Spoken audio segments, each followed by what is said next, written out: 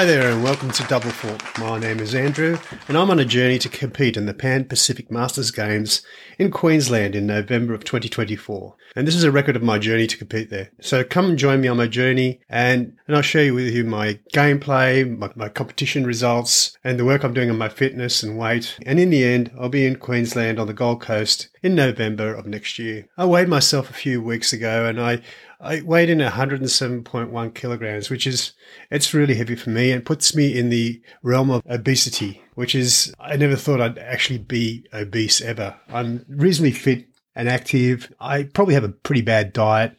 And in fact, to get that weight down, I've cut out some things that I would really normally enjoy, like a pizza, a burger, a beer, bread products, rice, pasta, all that stuff that's low value carbs, I'm going to call it, like white carbs and fatty foods. And I've kept a log over the last few weeks to make sure that I'm on track to use more calories than I eat. So I've been keeping a calories in record and a calories burnt record. Thanks, Garmin, for that. And I've been trying to keep a deficit of between 500 and 1,000 calories a day. So that means if I exercise more, then I can maybe eat a little bit more. If I exercise less, then I should eat less. But generally speaking, I'm trying to make a deficit of about 7,000 calories a week, which is it's worth a little less than a kilogram, I believe. I think a kilogram is worth 7,700 calories. So I was 107.1 and now I'm down to 102.1. So I've lost 5 kilos in the last few weeks, which is heartening. I'm going to keep this up until I get my weight down to under 90 kilograms. Which is where I should be. I'm still, while I'm not obese anymore, I'm in the overweight category. To be in a healthy category, I need to be 87 kilos, which it's a long way down. That's 20 kilograms down from my high up a few weeks ago. 20 kilograms it's a lot. Try picking up 20 kilograms of something. A bag of cement, maybe a bag of soil. It's usually listed on the bag or whatever you want to pick up how much it weighs. And you imagine picking that up and just holding it around your waist and then running short sprints on the tennis court. It's hard. I mean, not that I've tried it, but I'm obviously carrying it around my waist, but it's like an invisible bag of cement. And it's hard, and it makes you prone to injury, I guess. I've got this Achilles problem, which has been hanging around for like 8 months now. It's finally getting better, but I got that problem on the soccer field. And I think I was around about, the weight, that heavy weight then. And all I did was change direction subtly on the grass, and I could just feel that something went really bad really quickly. And it's not torn or ruptured or anything like that, but it's just seriously, Achilles injuries, they take a long, long time to heal. I've had a couple before, and they've taken the better part of a year to come back to normal. And I can say that my Achilles right now is almost back to normal.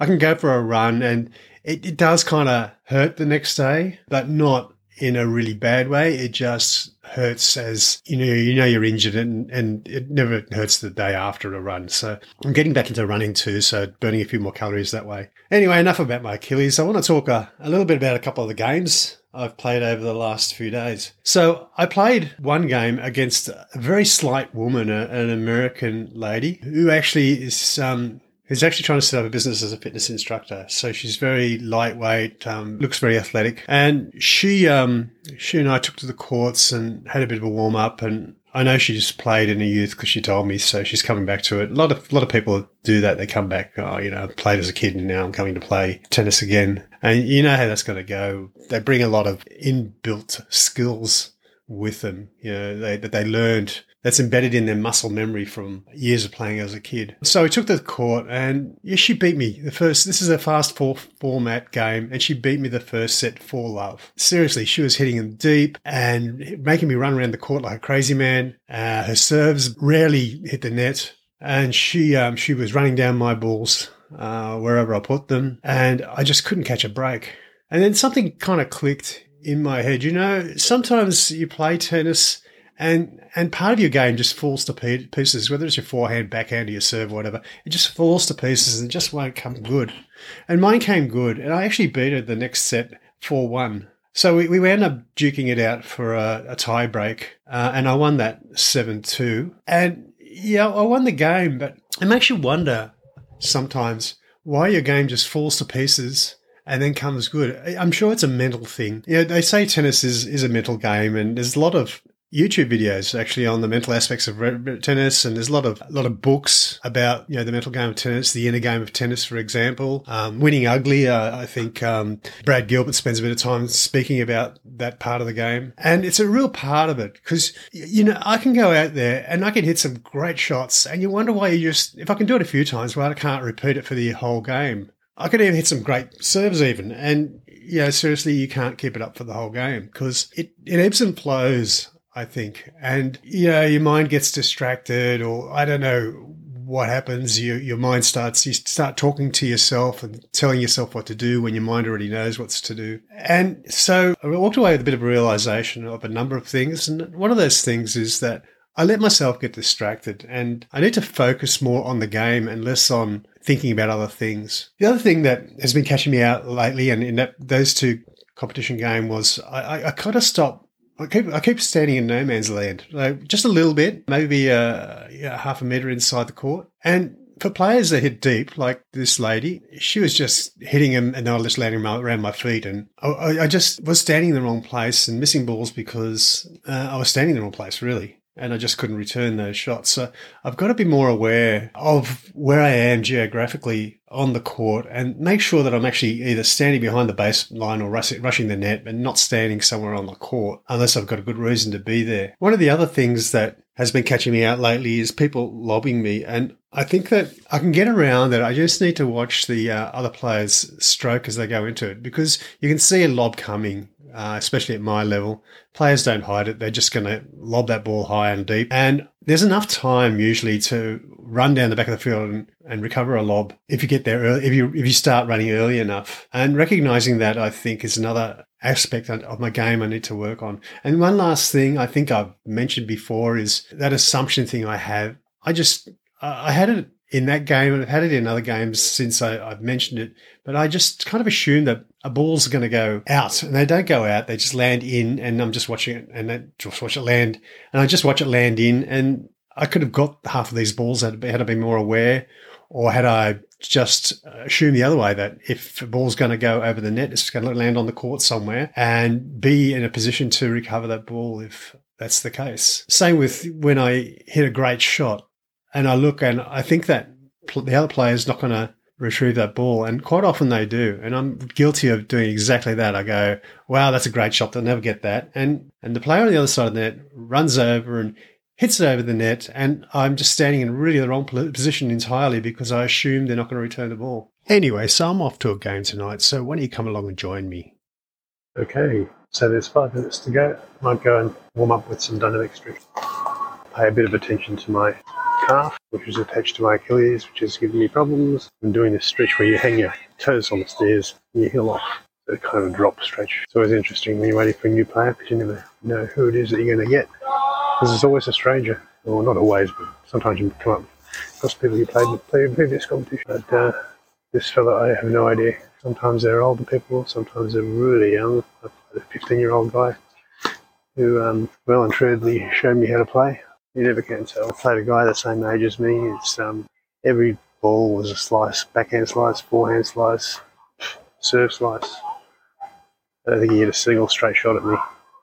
He was just laughing at me the whole time. It's 5 minutes to go before game time. I think I'm about as ready as I want to be. It's funny, you can never really judge who you're playing by what they look like. I played one woman last year. She looks like she was fresh out of school.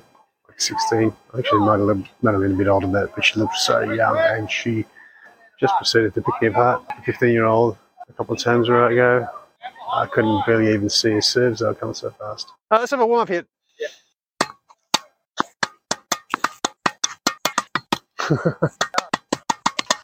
That looks wrong. Whoops. Whoops.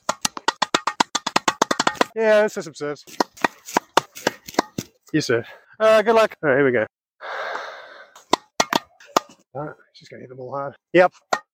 So here's a guy who, again, was coming back after a break, who played as a teenager. And in this competition, it's a competition first to 6, so regular sets. You just play 2 sets in a tie break. And I'm in the lowest division. for that competition. I'm still, at the beginner level competition. I like to think I'm better than that, but apparently I'm not. But that competition is actually quite a difficult competition. And the reason for that is new players will join the comp and they're not rated with a UTR score. And the competition organisers place people on various divisions based on the UTR. And if you don't have a UTR, they just automatically stick you in the lowest division, which is where I am. So this guy, I had a chat to him before the game and I said, do you play much? He said, yeah, I played a lot as a teenager and I play a lot with my friends and that. And I just thought I'd start playing competition. And I knew straight away what was going to happen. I could see it. He's got an athletic build. He's a tall bloke. He's completely equipped with the right gear. I think he even had 2 rackets. Fair enough. And during the warm-up, he's hitting beautiful strokes, preparing early, running down balls. He's hitting a variety of different shots. And, I could see what was coming. And he beat me 6-love. And he was just placing his balls beautifully. He would work me into a corner and then hit a ball in the other corner. He would work me around the court to wherever he wanted. He'd just attack my backhand over and over and over again. He retrieved everything I could get at him. I did backspins, topspins, slices. I did drop shots, lobs.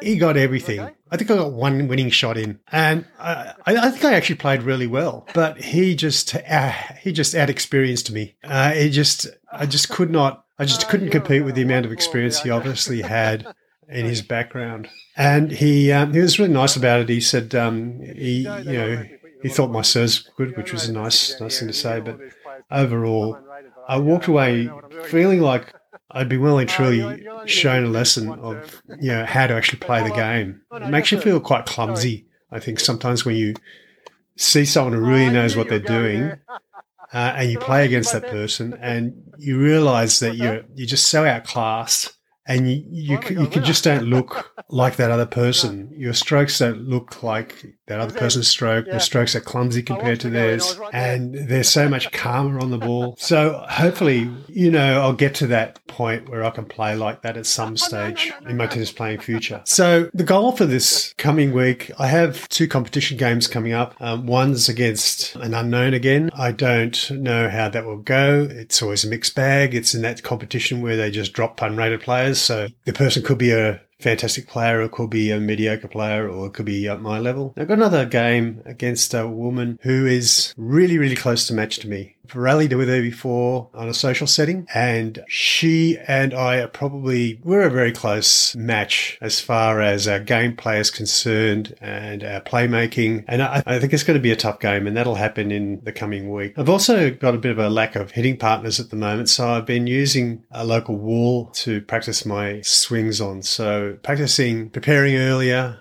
practicing or concentrating a lot on my backhand. So I'm doing a lot of backhand work against the wall to try and get a better topspin backhand. I think I've got a reasonably good backhand slice, but the topspin is just a bit hit and miss at the moment. So I'm trying to make that work a bit better for me. I'm also getting in a few runs. So my runs are quite slow. I'm just doing 5 kilometers every few days, just testing the water with my Achilles. And I'm going to start trying to increase the speed that I'm doing for those runs. I went to a class this morning. It was just 2 students, which was really great, and the instructor. So we got a lot of one-on-one time with them. And I kept my Garmin on for about an hour worth of gameplay. And at that time, I ran 1.8 kilometers, which is about normal for any of my tennis games, and burnt nearly 500 calories. So every hour of tennis, I'm burning about 500 calories, which is really great. And that's about the same as I'm doing during a 5-kilometer run. I'll be keeping that up. If I can do an hour of tennis and a 5-kilometer run every now and then, that'll help me to shed some of those kilos. I'm going to start throwing in some calisthenics as well, so some sit-ups and some push-ups and some stretching work to try and get some core strength up, planks. And I'm going to try and work a bit more flexibility and fitness into my daily routine. So a few push-ups a day, it won't take long, and sit-ups. I don't particularly like push-ups. I don't particularly like sit-ups. I think I read somewhere that Roger Federer never liked push-ups either, so I can sympathise with that. Anyway, so that's it for Doublefault, and that's it for me. So there are now 531 days till the Pan Pacific Masters Games next year. This is Doublefault, and I'm Andrew, and thanks for joining me on my journey.